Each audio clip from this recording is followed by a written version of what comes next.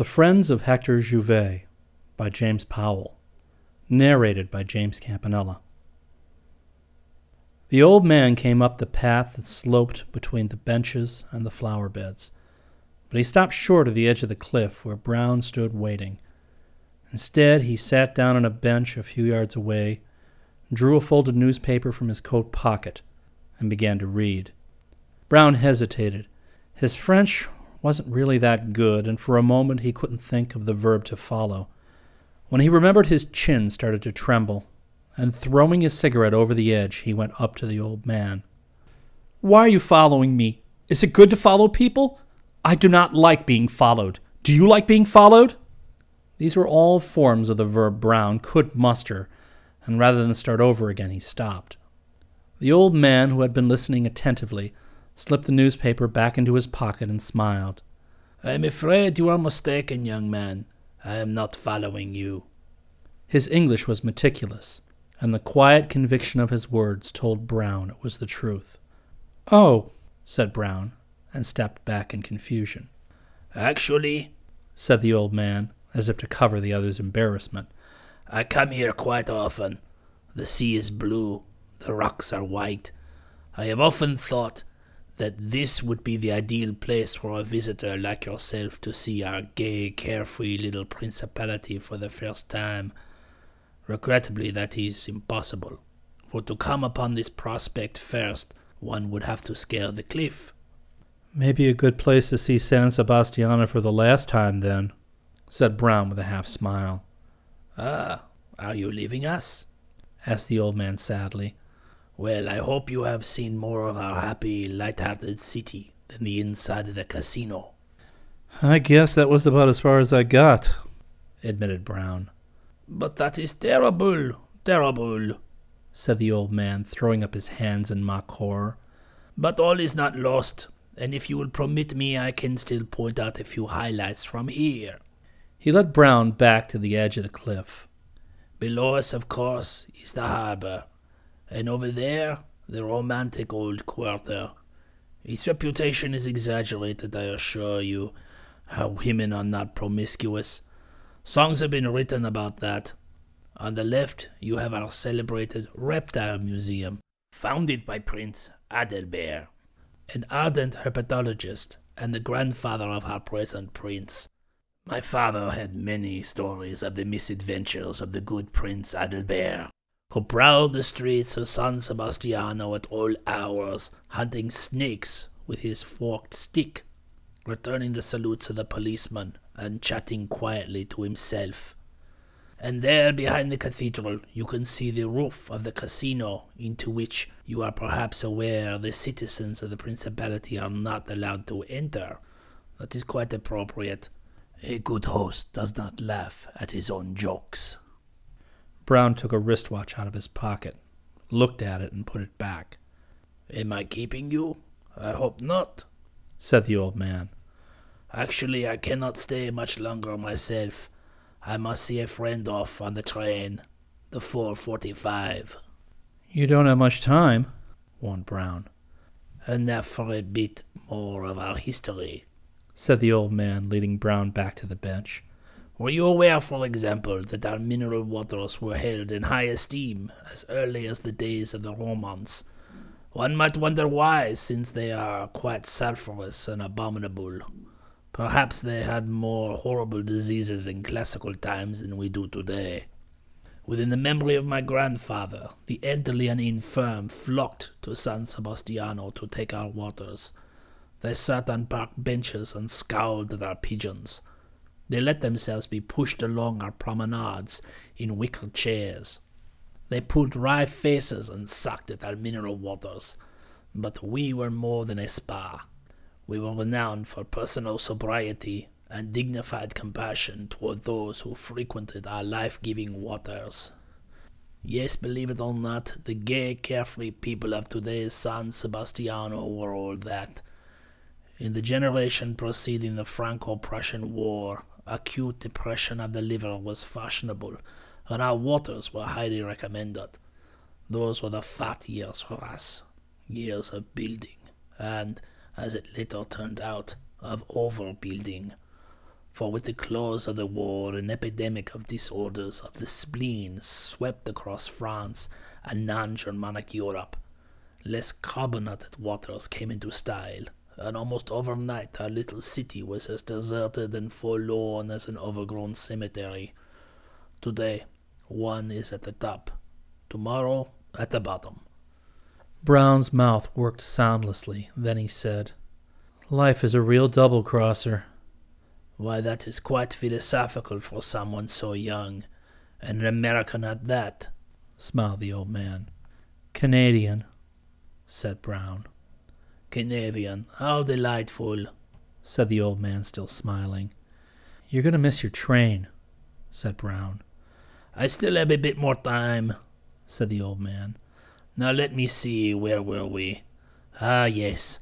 Now, as it happened, a modest, unassuming little casino had been established on an out-of-the-way street to accommodate the younger, faster set, which frequented our little principality at the height of its popularity.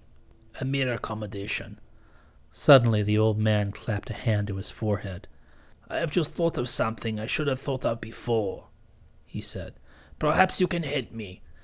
The Canadian and the American dollar are worth the same, are they not?"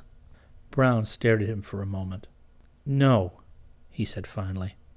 "Then the Canadian dollar is worth more," said the old man. "Less," said Brown. "I am sorry. Forgive me for dwelling on it, but would you happen to know the exact?" "The Canadian dollar is worth between 92 and 93 cents, said the man. "Let us say 93, insisted the old man graciously. He pursed his lips and calculated. "Fine, fine," he said. "I have just had what you would call a false alarm, but let us get back to what we were talking about. Imagine the city father's surprise when at the same time the attraction of our waters declined, the revenue from the casino showed a healthy increase, due in part to our abundance of economical hotels and hungry waiters. It soon became obvious that San Sebastiano was at a crossroads. Should we wait, sober, compassionate, with tightened belts for the prodigal, elderly, and infirm to return, or should we chart a new path for the history of San Sebastiano, expand the casino, become gay, hurdy-gurdy, and carefree? It was decided to have a referendum. Feelings ran high. A man walking down the street laughs with pure delight at some enchanting thing his daughter, a child of 5, has said. He is jumped upon and severely beaten by a group of mineral water supporters who believed him to be demonstrating in favor of the casino. A crowd of casino supporters, returning in an ugly mood from a mass rally, come upon a funeral procession in the street and interpret it as a counter-demonstration by the mineral water faction. The ensuing clash provoked 3 solid days of rioting, etc., etc. The outcome of the referendum you know, for it is as you see us now." "You know, you've missed your friend's train," said Brown. "Well, I'll see him off on the next," said the old man. "As I was about to say, San Sebastiano, with its expanding gambling facilities, entered what has been described as its laughing years. In 1909, an entirely new casino, constructed in the style of the Ottoman Turk, was opened amid fireworks, balloon ascents, and a magnificent sailboat regatta. On the opening day, Casimir Vaugirard, in his tri-wing Prentice Jenkins Hedgehog, flew from Perpignan to San Sebastiano in a matter of hours. He circled the dome and minaret of the casino, dropping projectiles trailing the colors of the Vaugirards and San Sebastiano, then dipped his wings in a majestic salute to the cheering crowd and crashed into the side of this very hill. What might have spelled disaster for us, since tragedy was hardly the mood we hoped to associate with our little principality, became instead a supreme gesture of love when, in the cockpit, his body was found locked in the embrace of his mistress, the celebrated beauty known as Lola. Well, missing one train is no excuse for missing the next," said the old man, "and a few formalities still remain. I trust what I have said will enable you to appreciate what is about to happen." "Formalities?" said Brown. May I see your passport? Said the old man. Brown stared at the outstretched hand. Nodding toward it, the old man said, I am the police, you see. Your passport, please. Brown handed it over. The man skimmed down the vital statistics, shook his head sympathetically over the photograph, then thumbed through the pages, turning the passport this way and that to read the frontier stamps. But I haven't done anything wrong, said Brown. The old man shrugged genially, and without pausing in his examination of the passport, drew an envelope from his pocket and passed it to the young man. Mr. Brown, here you will find 1 second-class railway ticket, San Sebastiano to Paris, and banknotes to the sum of 50 new francs, 10 of your dollars more or less. I would appreciate your checking to see that this is exactly what I say, for I am required to ask you to sign a receipt. In the midst of counting the bills, Brown stopped. But this is crazy. I haven't done anything. The old man closed the passport and handed it back. Mr. Brown, let me say directly what both you and I know. Your coming here this afternoon was for the purpose of doing away with yourself. That's a lie, an out-and-out lie, said Brown indignantly. No, it is not, said the old man calmly. You are not being honest with me. Honest? Shouted Brown. You're a fine one to talk about honesty. Didn't I ask you if you were following me, and didn't you say... He switched into a falsetto. I am afraid you are mistaken, young man. You are not being quite fair, Mr. Brown. Granted, I did walk behind you from the casino, but I was not following you. Except for my superior's primitive attitude regarding expenses, I could have come by taxi and arrived here well ahead of you. The old man shrugged at Brown's look of disbelief. Mr. Brown, have you ever considered the possibilities of suicide open to a tourist? He does not have a gun. His intention in coming abroad is rarely to shoot himself. Our pharmacies confuse him, and he does not know the name in our language for the poisons he might have used with every confidence at home. He distrusts our household furniture, and rightly so. Will a chair that looks as though Louis XIV sat on it hold his weight as he ties a rope to the chandelier? And in what store would he buy the rope? No. If you think about it, Mr. Brown, there is only one way. To throw oneself from a high place. Here in San Sebastiano, there is really only one spot high enough to do the job without risking half measures. And here we are. Look, said Brown with a facsimile of laughter, you've really made a mistake. I came here to try my luck at the casino, and now I'm on to Florence, or someplace. I'm making a grand tour. The old man smiled patiently. Look, said Brown, the whole trip is a reward for my graduating in dentistry from McGill University. That's in Montreal. When the trip's over, I go back home to Drumheller, Alberta, and go into practice with my father. A guy with his future all cut out for him like that would be the last person to commit suicide. What I mean is, you don't have any motive. The old man sighed and took a notebook from his pocket. On August 15th last, he read, the 8th Bureau of the Judiciary Police, he half rose and tipped his hat, was alerted by the local American Express office that one Brown Norman had that day cashed in the return portion of a first-class airplane ticket, Paris, Montreal, Calgary.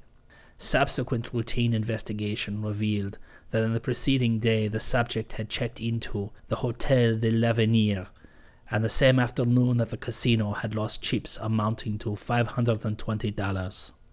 The afternoon following the subject's visit to American Express, he lost chips amounting to $450.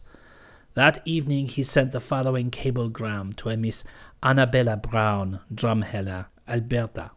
Dear Aunt Bella, money and return ticket lost in fire that destroyed my hotel. Best not to worry, Norman Sr. $1,000 should cover it nicely. Normie. August 16th, subject loses chips amounting to $1,000. Miss Brown is very prompt.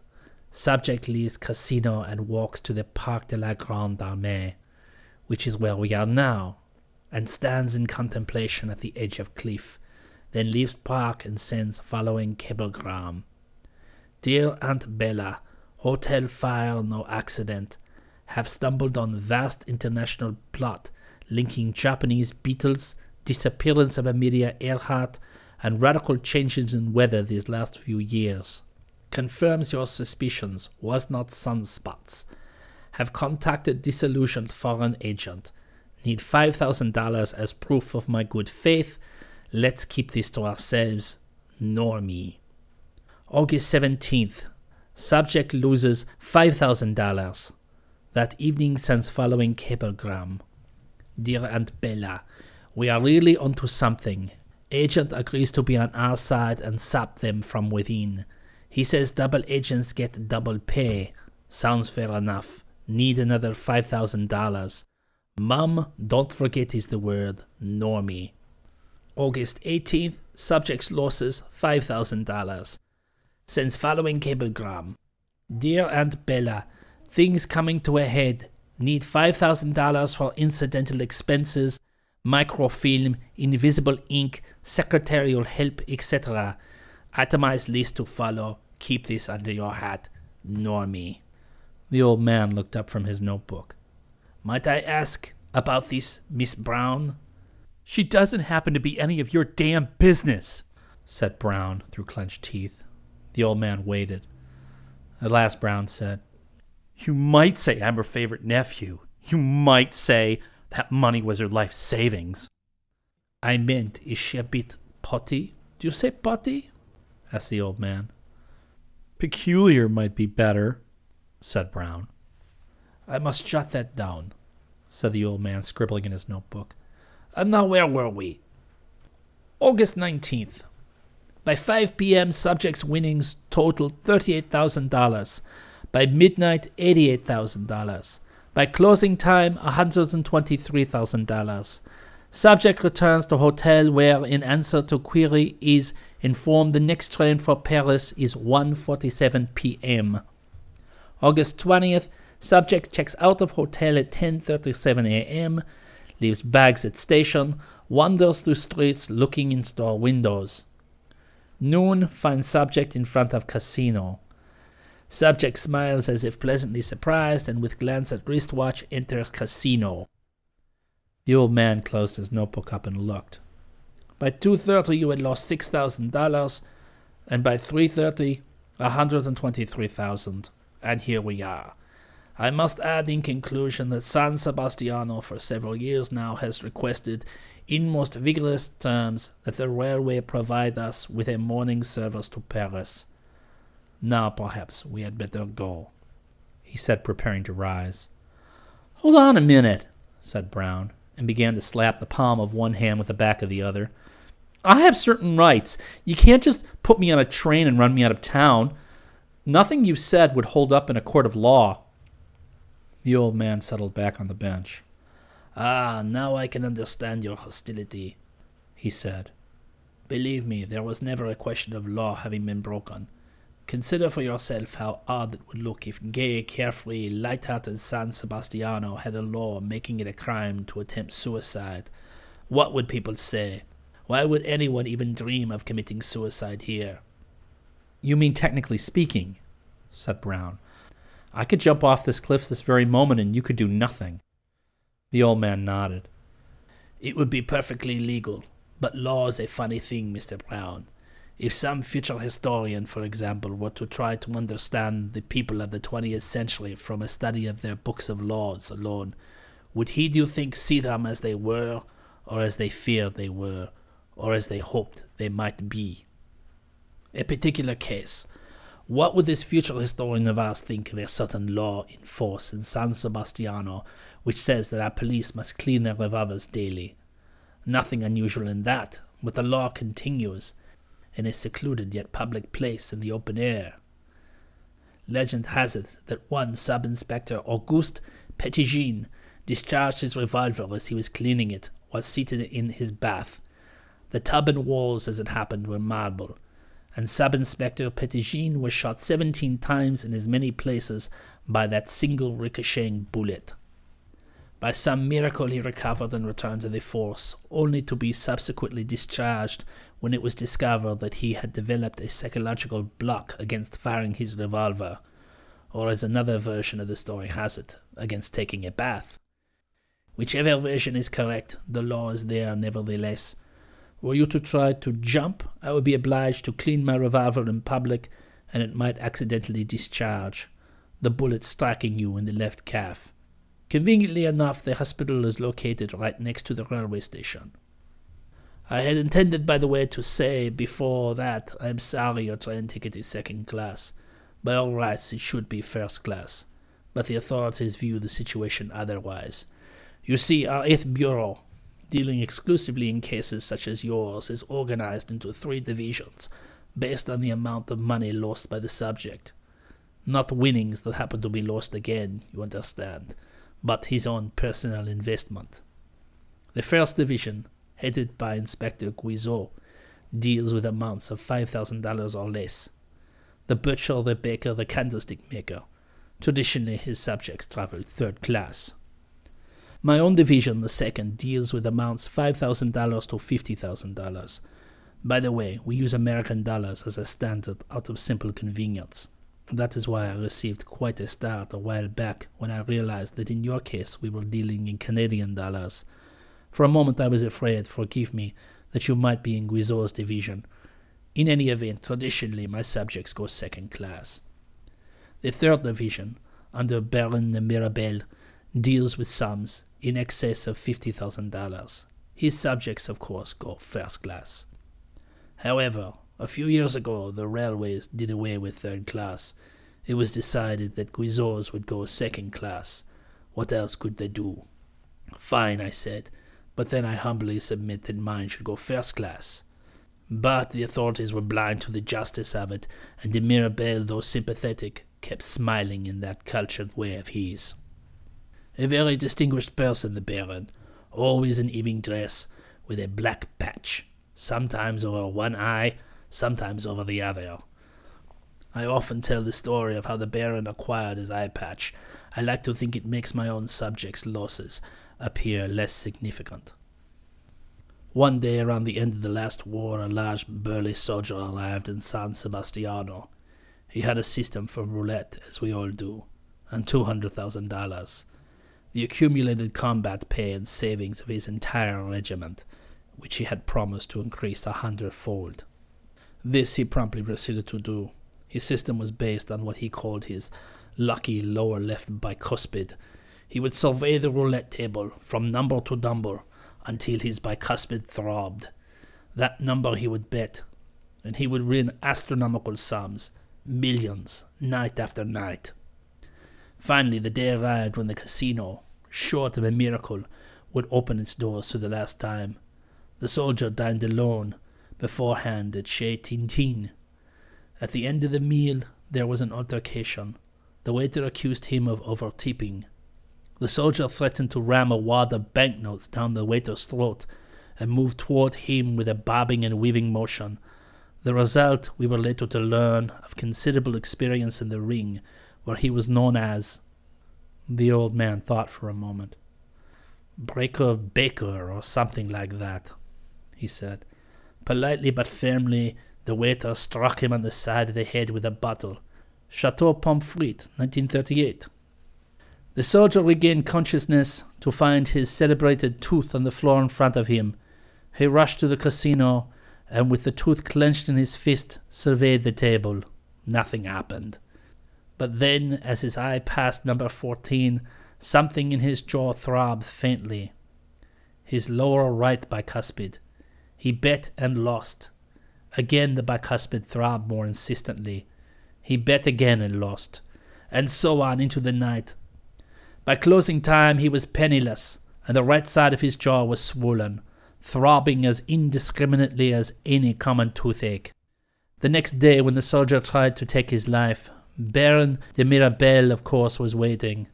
But at the railway station the soldier grew belligerent, and came at the Baron bobbing and weaving, catching him with a right close to the eye. Finally, 2 travelers' aids people had to force the soldier onto the train.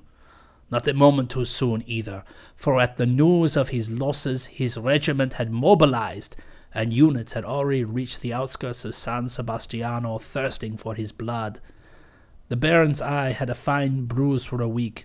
He fancied himself in the eye patch and has worn it to this day. "Let's get back to me," said Brown.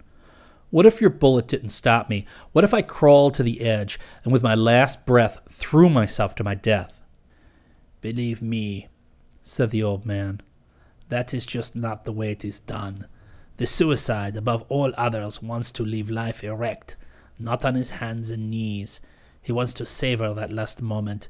He stops to smoke a final cigarette, to gather his thoughts together into an epigram of one sort or the other, to, and this happens more frequently than you might imagine, to remove his wristwatch, placing it where? Of course, in his pocket. How peculiar we are, and how lovable, Mr. Brown? And here is something equally convenient for me in my work. How many turn to say, 'Why are you following me?' as if it should make any difference to them if I were to leap over this cliff right behind them. No, Mr. Brown, man always wants to pause a bit before spitting in life's eye, before jumping, before becoming both the spitter and the spittle." Brown rested his head in his hands and without looking up said, "I guess you win." Then his chin began to tremble again. "I just want you to know that I can see right through you people," he said. "You don't give a darn I'll kill myself, or not as long as I don't do it here. I could lose my aunt's life savings in your casino, oh sure, but can't jump off your gay, carefree little cliff." He rubbed his eyes. "Well, I say, the hell with you all." The old man moved to put his hand on the young man's shoulder, then thought better of it. He leaned forward. "Mr. Brown, we must all set a boundary on our compassion, or we would turn our faces to the wall and not get out of bed in the morning. San Sebastiano's humble frontiers are the limits of mine. You must forgive me if I find that quite enough. Before, when I told you something of our history, I hoped to prepare you to understand why we cannot allow you and others to carry out your little plans. For what would be the result? A suicide rate, a per capita statistic so misleading and grotesque it would reflect on the whole tenor of life in light-hearted, hurdy-gurdy San Sebastiano. Besides, aren't you being a bit severe? The railway ticket and the money will take you to Paris, where your embassy will arrange modest transportation home. Confess your little indiscretion. Give Aunt Bella the pleasure of forgiving her favorite nephew." "What about my father?" said Brown. "Didn't I tell you he's got fists like hams? Like hams!" Brown stared down at his shoes and shook his head back and forth. After watching for a few moments, the old man looked down at his own shoes and said in a quiet voice, "You know, Mr. Brown, soon I will be retiring, and I have often thought these last few years of all the people I have taken to the train. What are they doing? How are they getting on? How many children do they have? Do they, I wonder, ever remember the day Hector Jouvet, that is to say myself, put them on the train? I am not being sentimental.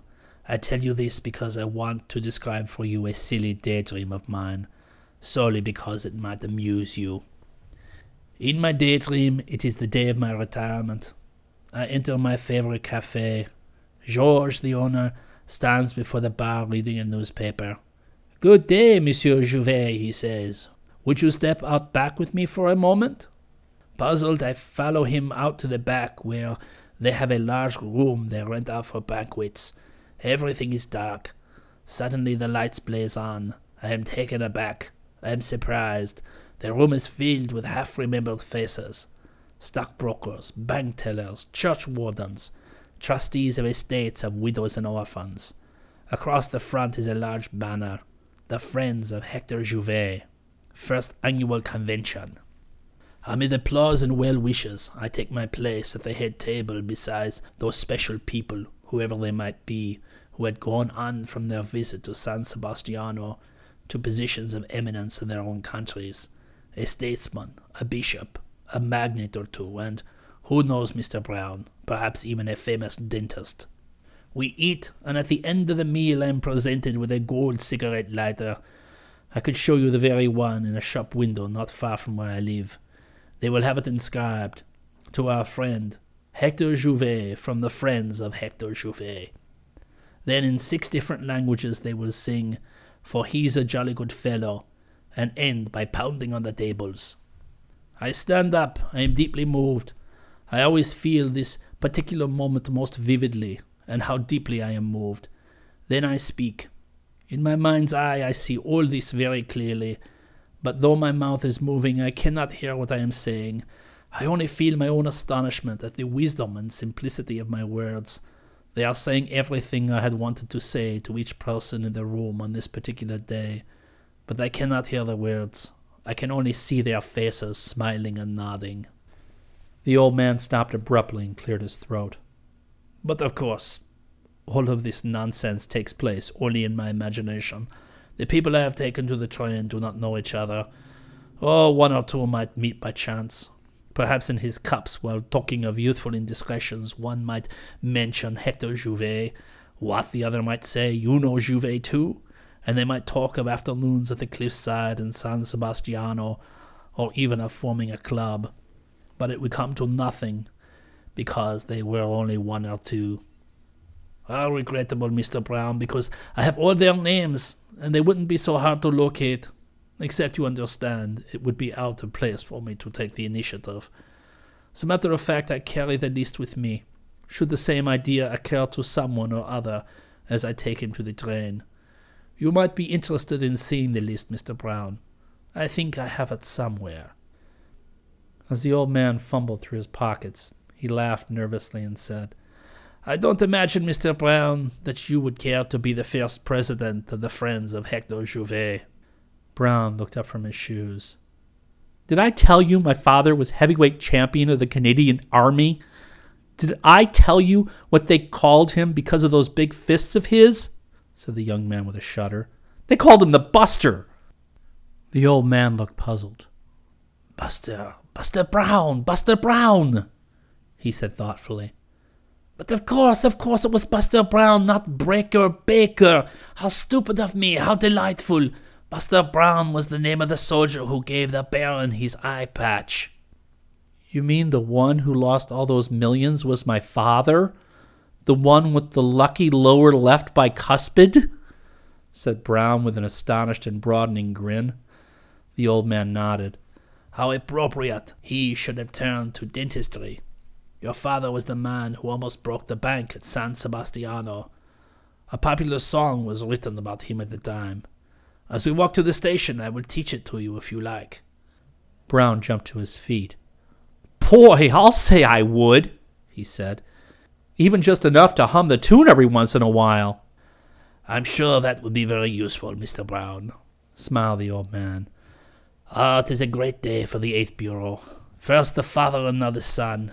And after that, who knows, Mr. Brown? A fine-looking young man like yourself. Well, come along or we'll miss our train. He took Brown by the elbow when they started down the path. Mr. Brown, said the old man as they went, do you recall my mentioning the Friends of Hector Jouvet? It occurs to me, if such a club were ever formed, it might offer your father an honorary membership. I don't imagine his being invited to many regimental reunions. The end.